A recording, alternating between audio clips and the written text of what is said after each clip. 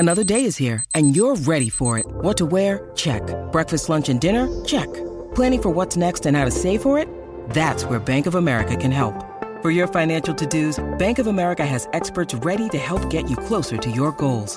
Get started at one of our local financial centers or 24/7 in our mobile banking app. Find a location near you at bankofamerica.com/talktous. What would you like the power to do? Mobile banking requires downloading the app and is only available for select devices. Message and data rates may apply. Bank of America N.A., member FDIC.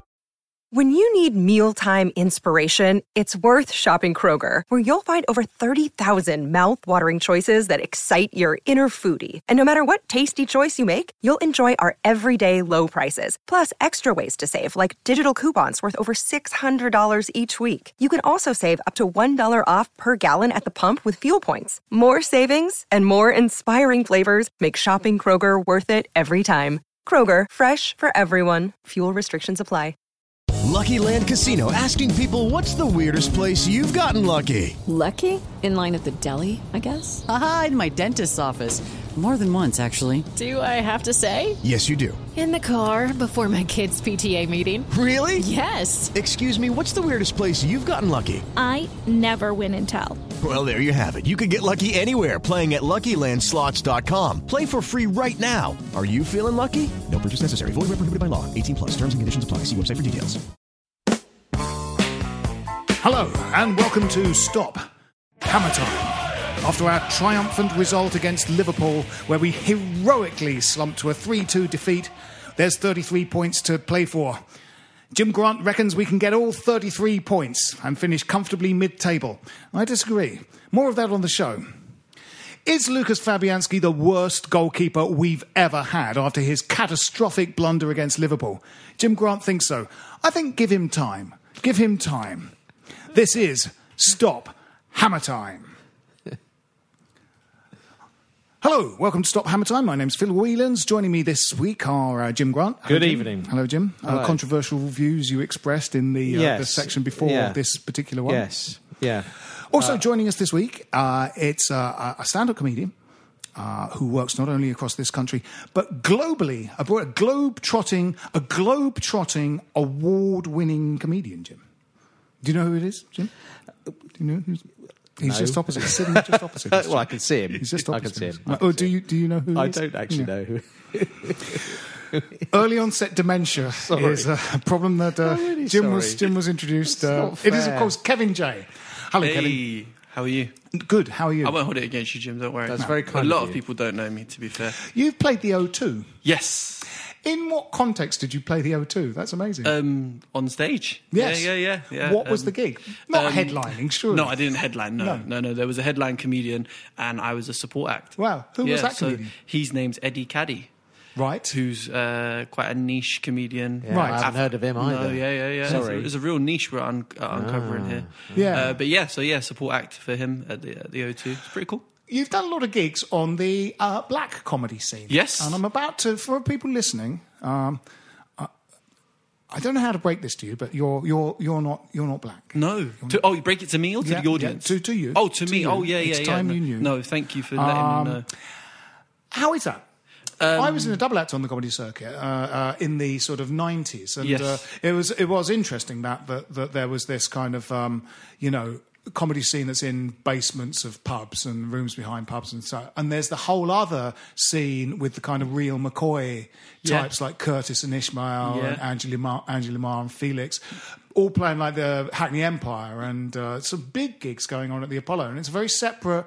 Those two things never really met and crossed over. When I was on the circuit, there was just very few sort of black acts on the circuit. It was a very sort of white indie circuit, which was interesting, and I thought a shame.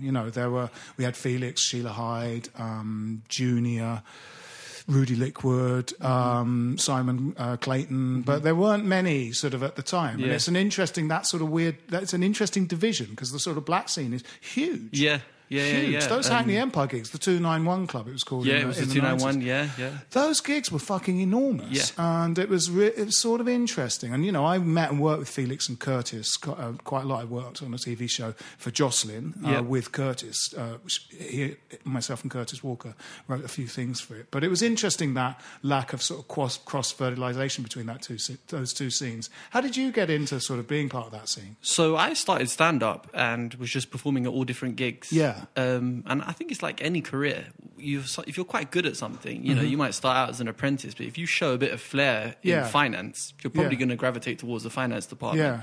Yeah. So I started out doing gigs everywhere, and then when you're first doing comedy, it's really hard to get a gig. So sometimes I'd just rock up at an open poetry night. Pretend to be a poet just to get some stage time. So I went to a black comedy club and I just spoke to the compere and was like, I really want to jump on. And he was like, are you sure? And I was like, well, why not? He was like, well, because you're not black. And I was like, well, yeah, it don't matter. Let me just go on and I'll perform. Yeah. And I went on and I started performing, started speaking about where I grew up.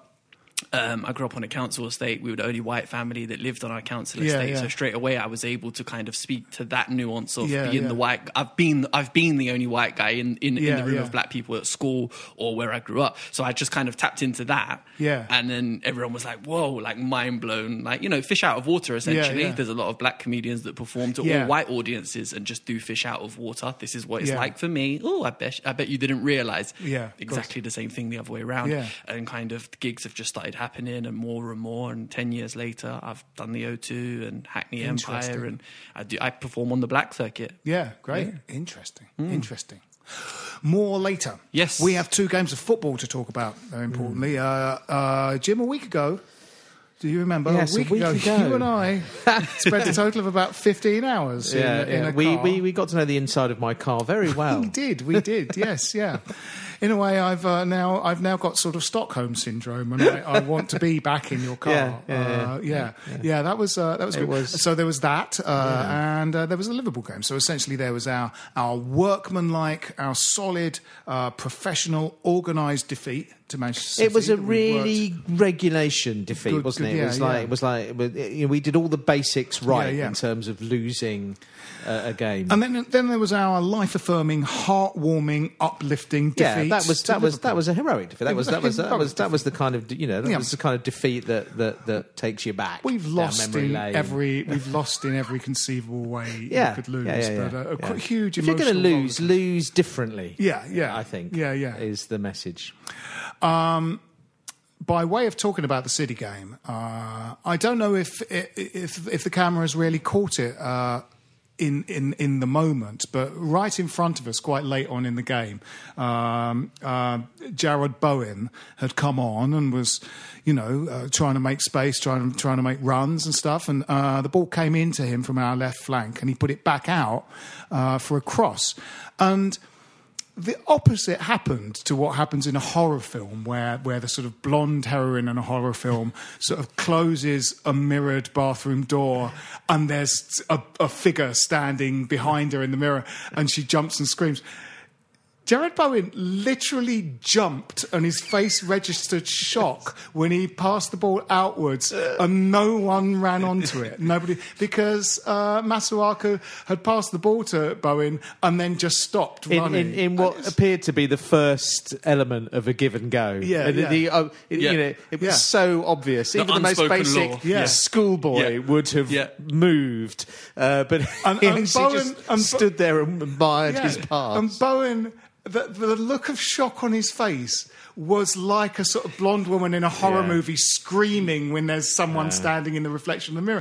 He just couldn't believe it, and you're like, welcome to West Ham. It was the ultimate welcome to West Ham moment. It really was. It was just like, he was obviously like at every football club I've ever played at, from school upwards. If I pass the ball, if a ball comes into me from like someone on the left flank, running up the left flank, they'll carry their run on and expect it to come back. Masuaku sort of just stopped and began doing a Sudoku or something instead of continuing to play football. And you just went, it's such a kind of...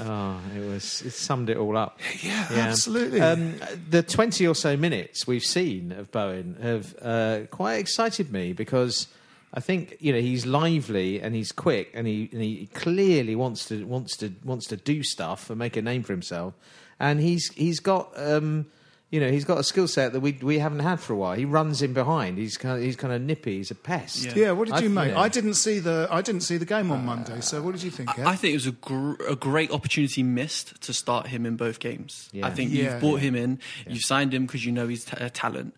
2 games that we essentially knew we weren't probably going to win. Yeah. Why not just give him a go? Just put him out and let him start both games and put a bit of faith and a bit of confidence in him to go, we've signed you, we're going to start you against the 2 big boys. Make a name for yourself, lads.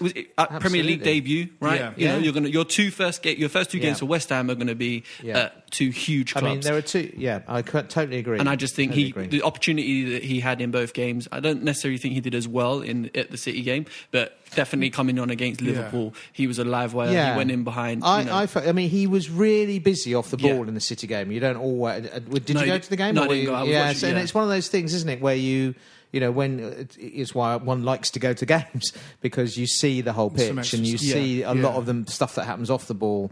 And I felt he was just busy and making runs and looking to make runs and looking to sort of bend a run and get in behind defenders, and he was I think he's a nuisance. I've watched the few bits of I've seen him at Hull. He's a pest. He looks that way, he's an irritating player to play against. And we have. I mean, we are absolutely nothing to lose. One of the last strikers of the season, aren't we? One of the last strikers we had that was a bit like that. That was a pest that sort of tried to make life difficult for central defenders was Sacco. Sacco had that thing of like, I'm going to make your life difficult whether I'm scoring goals or not. And he would make kind of like ghost runs to try and take defenders away from where things were happening and stuff like that. And we're hoping for a bit of that from Bowen. I mean, Arnautovic is sort of too big to sort of suddenly ghost away. I think central defenders knew exactly where he was all the time, but he was still very good at slipping away from a central defender. But Bowen had that thing that Sacco had slightly. It was just being a nuisance, just doing unpredictable things that would sort of. Should we talk about City? Should we get this City game over with? I mean, Moyes has rather graciously said that I've inherited a better squad than I inherited when I did it last time. I think that's completely wrong. I mean, I think this squad is just dysfunctional, and there's Allaire and Anderson are just Allaire is now not starting. Our £45 million striker is not starting. Yeah, no way is he better than Arnautovic. No. Anderson, there's players are not playing as well as they were. There's a little bit of a can't do attitude. So when he made that team selection for City, it was a set of the most kind of meat and potatoes players, and there was a little bit what felt like Sam Allardyce seemed to have a philosophy of like, if you want some real graft, pick your most ordinary footballers. I used to call it rather unkindly ugly girlfriend syndrome, in that ugly girlfriends will try harder. I don't believe that. I think your flair players can dig you out of a hole. You don't need your grafters to dig you out. I agree with Allardyce on that, but I think you need to have players playing in their positions for that to work. I think he's gone for his most ordinary players, but playing them not in their most preferred positions. So you've got the 3 in midfield.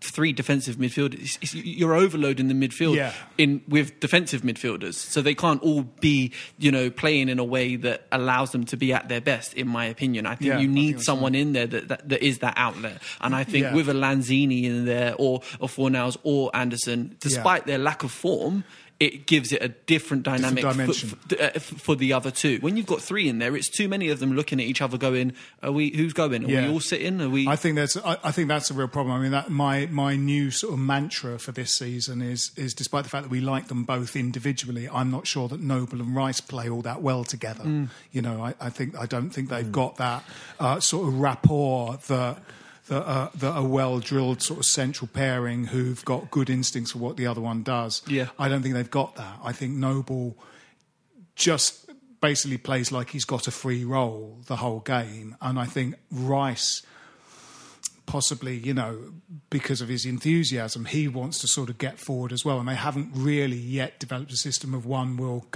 replace the other one while the other sort of goes walkabout. So quite often there's a massive hole in the centre of our midfield. Yeah. And also that is that thing. You've got three people doing two players' jobs. Yeah. So we had, Souček, Noble and Rice. All basically all doing the same thing, but none of them doing incredibly well. All a bit. Not none of them with real kind of pace, and so they're kind of the nippy front four of Man City just kind of ran rings around us. We kept it tight at the back and we plugged away, and there was a lot of manful defending. And Rice, to be fair to him, did kind of really come alive in the second half. Yeah. And had an excellent second half, and he was intercepting, he was getting his foot in, and he made some good runs. But I think it was hard. It's difficult for Moyes because there are just I think it's a very unbalanced squad he's inherited with some catastrophically underperforming footballers in it. Yeah. But I do think that there were four players that you could have replaced two of those players, and I think we'd have still lost 2-0, but maybe given them more to think about up front. And I think out of sort of Rice, Noble, Snodgrass and Antonio, two of those guys could have been Anderson and Bowen. Or even Anderson and Allaire. But I definitely agree about Bowen starting. I think it was a chance to just let him go on. Yeah. Got nothing to lose, lad. No one's going to blame you if you don't have a great game. Just, it can't be worse than what we've been doing recent. And, he started Masuaku and Cresswell. That's two left backs. Well, it was a back five. It wasn't even. I suppose, Fredericks went on a run and then got injured.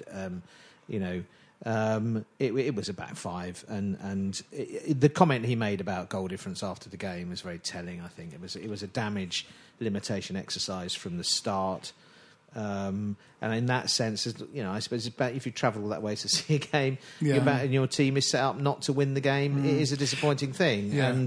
But I take the point of the goal difference. That's the motivation. But what about the mentality of the players, and what about their morale? Yes, because exactly. I don't know, I'm not a psychologist, but it would be interesting to see what the morale would be like after going there and giving it a go and coming back having lost 3-2. I bet the morale, the day after the Liverpool game in the training ground is a lot better than the day after, playing a back 11 against Man City. So just go there and give it a go. And I think actually City were there for the taking more than Liverpool because they missed about 5 chances. They did, yeah. And I think if we had that counter-attacking ability that we had at Liverpool, I think that they were there for the taking. But we never got a chance to exploit it. Yeah, if we and the goal was the first goal was so soft. Another goal from a set piece. How many we gives us about 8 or 9 goals, I think, from corners this season. It's still happening, isn't it? Yeah. The Rodri one was very good. I think you've got to sort of write that. It was that was a good set piece. Near post glancing header. Yeah. Sort of, those are hard to do, and he just got it in the right spot. Looped in that top corner, didn't it? I think there's not much we could have done about that. Conversely, at the other end, we had chances, and the enigma that is Antonio. He had at least 3 crosses that they just went out for a throw-in for the other team. And a shot that went into the upper tier of the stand. I'm always incredibly soft on players that, like Antonio, who have been overexerted. And I understand why when they get into positions where they should just be slotting it home, they're probably not, because they are knackered. He's been closing people, and people will stand in the stands and go, he should be doing this, he should be doing that. I'm out of breath after running for the bus, and he's closing down, he's running, he's knackered. He is completely knackered. So when that ball does come in, or he's got to do something quite basic, I'm always quite compassionate about the fact that he messes up, because do you know what? He's shattered. He's been overexerted, and that's why he keeps getting injured, because he's doing 4 people's jobs up front. Yeah, when he works best probably one of his best spells was in the the last season at Upton Park, where he took over from Victor Moses doing almost exactly the same job, which is we kind of had 9 outfield players in a kind of system, and then sort of a maverick on one of the flanks that just ran at the defence. Very similar players. Like, I used to call Moses a bit of a self-starter. He would often start a move and almost end it, and it was nearly always a sort of fast, muscular run straight at the other team's penalty area. That's very much what sort of Antonio does. And there were lots of technical players around him. Obviously, you had Payet and Lanzini, Sacco up front. You had Cresswell and Jenkinson at their best. And you sort of had him as a weird sort of luxury player. And I mean, I think that's his best role, really, is sort of unpredictable, run at them, possibly on one of the flanks. Yeah, and that's sort of his job. Disciplined on his own up front, kind of leading the line. But, he does it. And he tries manfully to do it, but it's not what he's cut out to do. It's not like what you were saying, using players in their best position. It's not the best way to utilise him. No. But it's a sad indictment of the collapse of Haller in terms of form and confidence that he's having to do it, because we bought a guy to do exactly that role. He's got all the kind of physical attributes to do that role. We've actually seen him in 1 or 2 games do it really well. Mm-hmm. So, it's a real shame what's happened with him. Haller's at his best when he's got people up there with him and around him. He needs support with him. People like Antonio and Bowen getting alongside him and making runs. It always makes me smile when we or other teams sign players from a club who are playing 2 up front or 3 at the back or whatever it might be, and then you sign them and put them in a different system and go, well, they're completely different to what they were like at the other club. Yeah. Of course they are. Yeah. He had a strike partner. Hernandez. Do you know what I mean? Like, he's now by himself with no one near him. Yeah. But he got 40, whatever. Yeah, of course he did. He had a strike. I think you can't put someone in a completely different system and expect them to reproduce what they did. No, exactly. Absolutely. Which makes you so many question marks over so much of the transfer policy over recent years that and it's another one, isn't it? Yes. But it was sort of, it was interesting. I mean, his post-match interviews about goal difference, made sense and stuff. It was. My abiding feeling was that we could have replaced 2 of the players we had out there with 2 different players, and would have probably lost by the same margin, but just given City more to think about up front, because you're sort of. Attack is your first line of defence. If your sort of attacking part of the pitch is has the ball has a bit of possession for a while, that is in its own right sort of defending. You can't just soak it up. It's like we went there to try and sort of sit back and soak up the coin toss at the beginning of the game. If we can just get through the coin toss, just soak up the pressure and just survive this coin toss, then we can start. Then we can see if we can survive the kickoff. It was just really was very defensive. And I think that said, I sort of understand it, but it also, a lot of his reliable workhorses that he's going, I trust these guys, they'll work hard, are guys in their 30s. Antonio, Noble, Snodgrass, Ogbonna, Cresswell. Yeah. There's 5 players in their 30s in the starting lineup. They're reliable, they're good because they're experienced. They're good, experienced footballers. But, you've got Manchester City sort of running at you and stuff. It's like they're not going to be the guys for that. So maybe we'll take a little break now and talk about the Liverpool game afterwards. So we'll be back after this.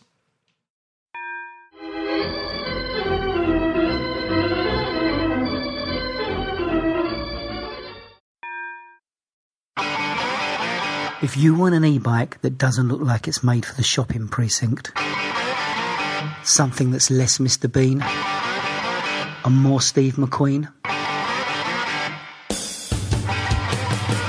check out the range of bikes from London-based Cooler King. From dope 250-watt city bikes to Harley Bobber-inspired 750-watt beasts that can tear your face off while leaving your smile intact. Cooler Kings are made in limited numbers, yet highly affordable. Check them out now on the web at cooler.bike or find them on Instagram with hashtag CoolerKingBike. Cooler.bike. E-bikes that are cool AF. Welcome back in our odyssey of 0 points. We've closed out our thoughts about the City game, haven't we? But, oh God, I mean, honestly though, that moment with Bowen and his sheer shock, like a professional footballer. You know, sometimes Masuaku is like a guy that sort of learnt football in his back garden, watching videos like the Scott Parker ball juggling, you know, advert for McDonald's, Burger King. Who was that advert for? That he did that. And, you know, watching sort of ball juggling, because he's full of tricks and he's really good. But sometimes it's like he's never actually seen a football match. He's just seen lots of videos of skills and he doesn't know what happens in a football match. Sometimes it's just the things he doesn't do. And football brain. He quite often doesn't do the second half of a give and go. It's like he doesn't get that crossing over with if he's at left back, doesn't get that crossing over with his left winger, or vice versa if he's in front of Cresswell. You know, it's like he doesn't know what an overlap is and has never seen one and doesn't know what he needs to play with people. In days gone by, it was quite common for a sort of for footballers to point where they wanted the ball or point where to go. Yeah. Jared's going to just have to learn to point where he has to go. People need to tell him perhaps in the game.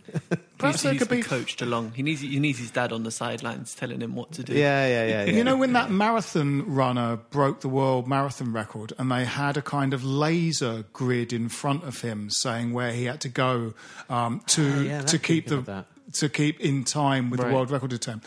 Maybe Moyes needs a laser pointer or Kevin Nolan. Let's give Kevin Nolan a laser just to point at it in front of the pitch for where Masuaku he could go. Wear a hat with one of the little earpieces that the American quarterbacks have somebody could kind of just tell him in his ear where to go, where to run. Constant direction. I don't know. I mean, it probably breaks a lot of FIFA rules, but putting a bell in the ball... Putting a bell in the ball, like when they have blind football matches. Yeah. When they have football matches with blind people, they put a bell in the ball, and that perhaps there could be some kind of bell in the ball system, or put Masuaku in a ball like a hamster ball.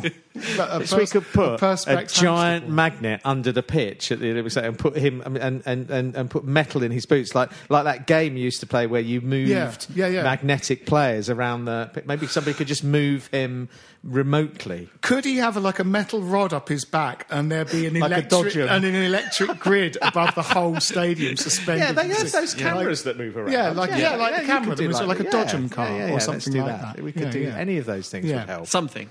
Something like that. Yeah. But it was just a moment when you thought, oh, Bowen, you don't know what you've come to. Yeah. You don't know what you've come to. We've got two £45 million players. One's utterly stripped of confidence and one's kind of wants to go back to Germany in the next transfer window. And, you know, Lanzini's not the player he was last season. No, he's definitely not. Though I'm sure Lanzini's, there's nothing psychological. It's just like he's come back from a bad injury. And you know, Masuaku is Masuaku, and you know, Antonio's just got half the skill set of a footballer, even though that half is extremely good. He doesn't have the second. And, you know... while I obviously don't hold the view that you accused me of holding at the start, obviously, about Fabianski, I would say that since coming back from his injury, he hasn't been very good. Post-injury Fabianski is a bit odd. Because the two errors against Brighton, because Jim, you know, the sort of that misunderstanding between Diop and Ogbonna, you were saying...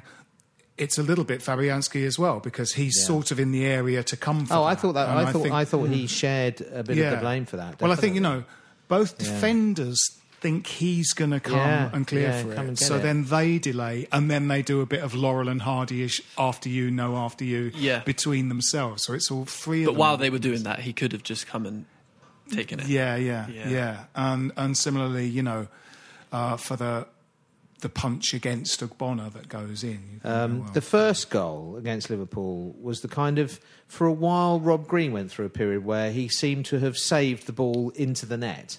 He kept. There was a period. I don't know. It was after he made his England howler, I think, where Rob Green had just a slightly less good period of time where he kept getting to the ball and not keeping it out. And it was one of those ones where he really, really got to the ball. In effect, he made the save, didn't he? He just saved it into the net. And then obviously, it was catastrophic, wasn't it? I mean, that's just basic meat and potatoes, rubbish technique. You know, very similar to the mistake that Green made. Yes, I mean, I think he's never been the best kicker in the world, but I think because he injured himself kicking. You remember when he injured himself kicking, and his kicking has not been great. And then there's been these sort of mistakes as well. He's not going to do that every week, and he's going to have plenty of good performances. But he's not quite the keeper he was before his injury. And I think it's a confidence thing through the team, and we do have to kick. The injuries thing just runs on and on, doesn't it? Fredericks again. And Souček, who has apparently never had a major injury in his entire career, and in his third game for West Ham, pulls a muscle. So something's up, isn't it? It's just another, and it's been up for a long time. It's not down necessarily to any. It doesn't seem to be down to a particular physio regime or backroom staff, does it? Because it's carried on. Is it? People could say something about the training surfaces at Rush Green, don't they? And say they're bad. I don't know enough about it. I don't know if that's the case. But we seem to suffer more than our fair share of that kind of injury. And it's been prolonged. It's not like, as you say, so it's been through different playing styles, different managers. Muscly injuries, not people getting kicked and whatever. Just kind of pulls, loads of them. I'm trying to think of other players that we bought and immediately got injured. We've bought several injured players, haven't we? Richard Hall, Simon Webster. We bought and they immediately didn't play. They got sort of injured in the summer before, and also I think weren't both sort of Lucas Neal and Matthew Upson when they were bought at the end of the Kirbishley season to sort of try and keep us up. They were sort of not ready. Maybe you might be right. Yeah, neither of them were completely fit, and maybe got injured early on. I can't quite remember the sort of chronology of that. But on the bright side, until he got injured, I thought Souček was our best player on the park. I mean, I thought he was looking really good against Liverpool. He ran around a lot against Man City. There's stats to that effect, but not necessarily very effectively. I mean, he just ran around a lot, but against Liverpool he was breaking things up, but he was also using the ball well and looking up and getting us and also getting into the box. So our first couple of attacks against Liverpool, we actually got 3 or 4 men into the box pretty quickly. That hasn't been happening. And I would say the other really bright spot once again was Ngakia at right back. He just, to me, looks like a player. I mean, he's good with the ball. He's quick. His defensive, for a young lad, his defensive positioning's pretty good. He's got for a little tiddler. He's confident. He's got a bit of a grit about him. Once he grew into the game in Liverpool, he really clattered someone, didn't he? And I think he got carded. I think he got carded up at Anfield as well. I mean, he just, sort of left his foot in on someone just to kind of say, I'm here. And he looks quite a kind of genteel little guy. And with Fredericks out, I mean, he's presumably going to have I hope he has a run there. He needs to have a run, I think, because he looks pretty decent, to be honest. And he wants to get forward as well, and he joins attacks. He wants to play. He looks like he's got all of the basics that we're speaking about. He's got some pace, good decision making. Shit throw-ins. He needs to improve his throw-ins. But apart from that, I think you're right. And he's got that thing that you want to see from a young player, because you're only really going to see it for a year or two, which is just enthusiasm. I want to make my mark. No fear. I think I've sort of I never thought I'd be talking about this again, but in the first season in the new stadium, I just. Edmilson Fernandez and Ashley Fletcher were both young footballers, but they just kept their head down, did their job. You know, I'm going, oh, come on, lads, it's just like you're 19 or something. Run around, you know. And they just kept through the paces. Yeah, sort of solid professional, whereas you want a bit of that, you know, socks rolled down, running till they're knackered, you know, I want to see him and Bowen on the right-hand side against Southampton. And, you know, there's a bit of pace and a bit of energy then. You know, it's such an important game, this one. And absolutely. Coming up, you know. I mean, there must be a bit of sort of confidence after that Liverpool game. It was a sort of, you know, I mean, sort of catastrophic blunders.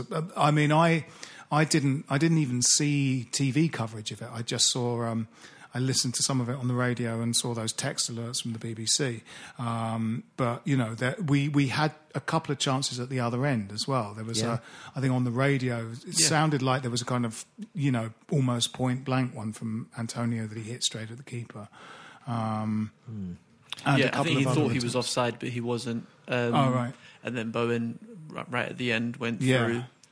Yeah, I nearly did everything right. I mean, you know, just hit the goalkeeper's head, didn't he? He didn't quite get him. He made the goalkeeper made himself big, as they say. Yeah. And he didn't quite get the elevation on his chip. But the run, the run was exactly what he wanted to see. And to be fair, great pass from Antonio, beautifully weighted pass, you know, right into his run. Yeah. All he had to do was kind of chip the keeper as well. But that's easier said than done. And I really feel the game changed when Haller came on. And it pains me to say it because I really want him to do well. But putting him in the middle and then Antonio out wide, you lose that pace and aggression in closing down the centre-backs, and then Liverpool just start playing through the middle. And Haller's just standing there, you know, looking around, kind of going, you know. And I think that was when the screw really started to turn. Because, and obviously Souček going off did not help. Although Fornals played well. Fornals, what has the guy got to do to just get in the team? Moyes doesn't seem to fancy him. It's a bit weird. Really weird, because... Well, maybe after the goal he will, you know. I just think Moyes has been in long enough now to see some consistency in a way of playing, and I'm not seeing it. 2 games, literally City and Liverpool, we looked like 2 different teams. The game before that, we looked different. You know, a team like Bournemouth, no matter where they go, they play like Bournemouth. You know how Bournemouth are going to play. A little bit more conservatively or not, but Bournemouth play like Bournemouth. Moyes has been in long enough now to have established his way of playing. And kind of I just want to see some key kind of characteristics of, I have no confidence or inkling of what the lineup's going to be or how we're going to play. We're still kind of working it out. I think, I agree, and I've been certainly so far kind of less encouraged by Moyes this time around than the first time around. But I think he has had, as you said earlier, Phil, quite a few difficult things to contend with in terms of both injuries and also the kind of just disruption to fixtures and the kind of the way the fixtures have panned out. It's pretty clear, and he made that clear in the comments after the Liverpool game, that he's been looking at this run of 11 games to the end of the season now. It's make or break, isn't it? You know. Those games against Man City and Liverpool, as we said, 3 hits. He decided to do damage limitation with City, possibly with the thought that the Liverpool game was coming up. Having played Liverpool at home and actually, you know, didn't do too badly against them at home either. He sort of thought, right, he identified maybe that's the one we'll try and nick something. That's what it looked like. Now it's huge, because if we don't get something at Southampton, we then have a run of, I don't know the exact order, but Arsenal, Chelsea, Spurs, Wolves, before we then play then a run of games against relegation rivals, as it were. And the problem is, if we end up with next to nothing from that run of games after Southampton, we are going to be probably 19th or 20th. If not, we'll be 19th or 20th, depending on what Norwich have done.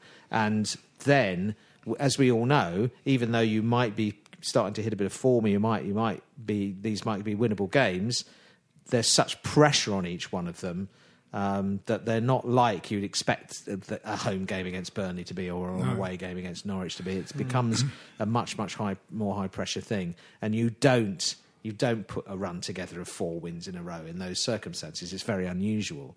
So no, it is. I mean, it's very hard for me. We're still deep in the doo-doo. Yes, me too. Yes. But he's also just got these players that, again, with the sort of consistency of a starting lineup, he's just got a collection of players that don't do what they say on the tin. Yeah. He's got a £45 million Brazilian who just doesn't seem to sort of. I was frustrating first half against Liverpool. Yes, I heard he was. I heard he was better in the second half. He was. He was growing into it. And Moyes has said in the paper that he wants Anderson to be our new Arnautovic and stuff. It's like, Arnautovic having a sort of a relatively bad game was still quite good, and we have players that if they're having a bad game, like Allaire, he might as well not be on the field. It's so bad. Then this guy's a £45 million footballer. Yeah, he just that he might as well not be there. And similarly with Anderson, I mean, I really.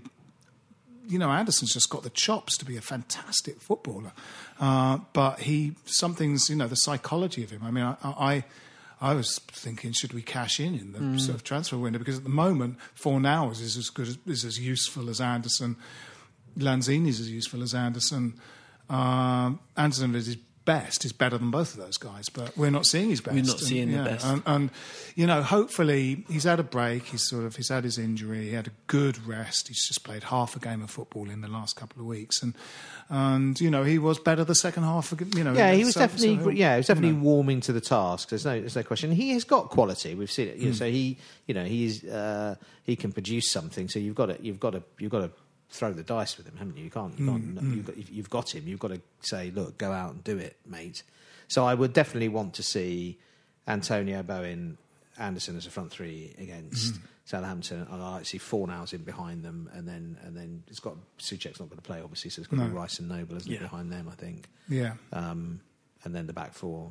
The back four played well against Liverpool, to be fair. I thought, and to be the centre halves didn't do bad against City either. No, they didn't. No, honesty. No. Depended pretty well. I think he's got to keep the back four now. For me, that's his back four.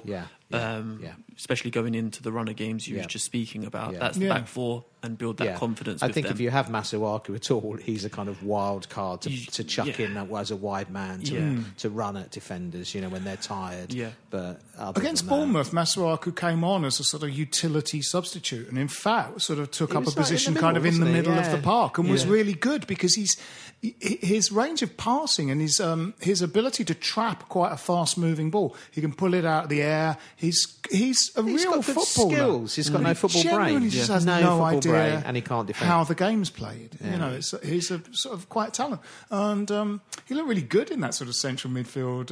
Not with no defensive duties or kind of running duties, but just being sort of spraying the ball about. I'd look quite good playing in that team if we're 3-0 up. I think the pressure off, then you get to then see players like him, the pressure's off, he can start kind of, the flair comes into its own. But when your back's against the wall and you need someone to be switched on at left back, doing the basics, I don't necessarily think that's where he comes to the fore. Antonio absolutely terrorised the Southampton defence away, so hopefully that's still in their memory. And that might create a bit of space for Bowen and Anderson to exploit. But Fornals he's got to give Fornals a run of games, because Fornals was playing pretty well until Moyes turned up and then decided not to put him in the team. I mean, it's difficult because he's not pacey. He's not a striker. He's not pacey. I mean, we were trying him sort of on the wing and Antonio on the other wing, or him on one wing and Snodgrass on the other wing for a while. So it's kind of a makeshift winger. No, he doesn't have the pace of a He's not pacey, but he's pacier than Snodgrass or Lanzini. I think. And actually, he got into some really good positions. He made one fantastic, similar to Bowen, he made one fantastic one, was wide open. And Antonio didn't look up and didn't play the pass, but he was in. If any ball through behind the centre half, and he was in on goal.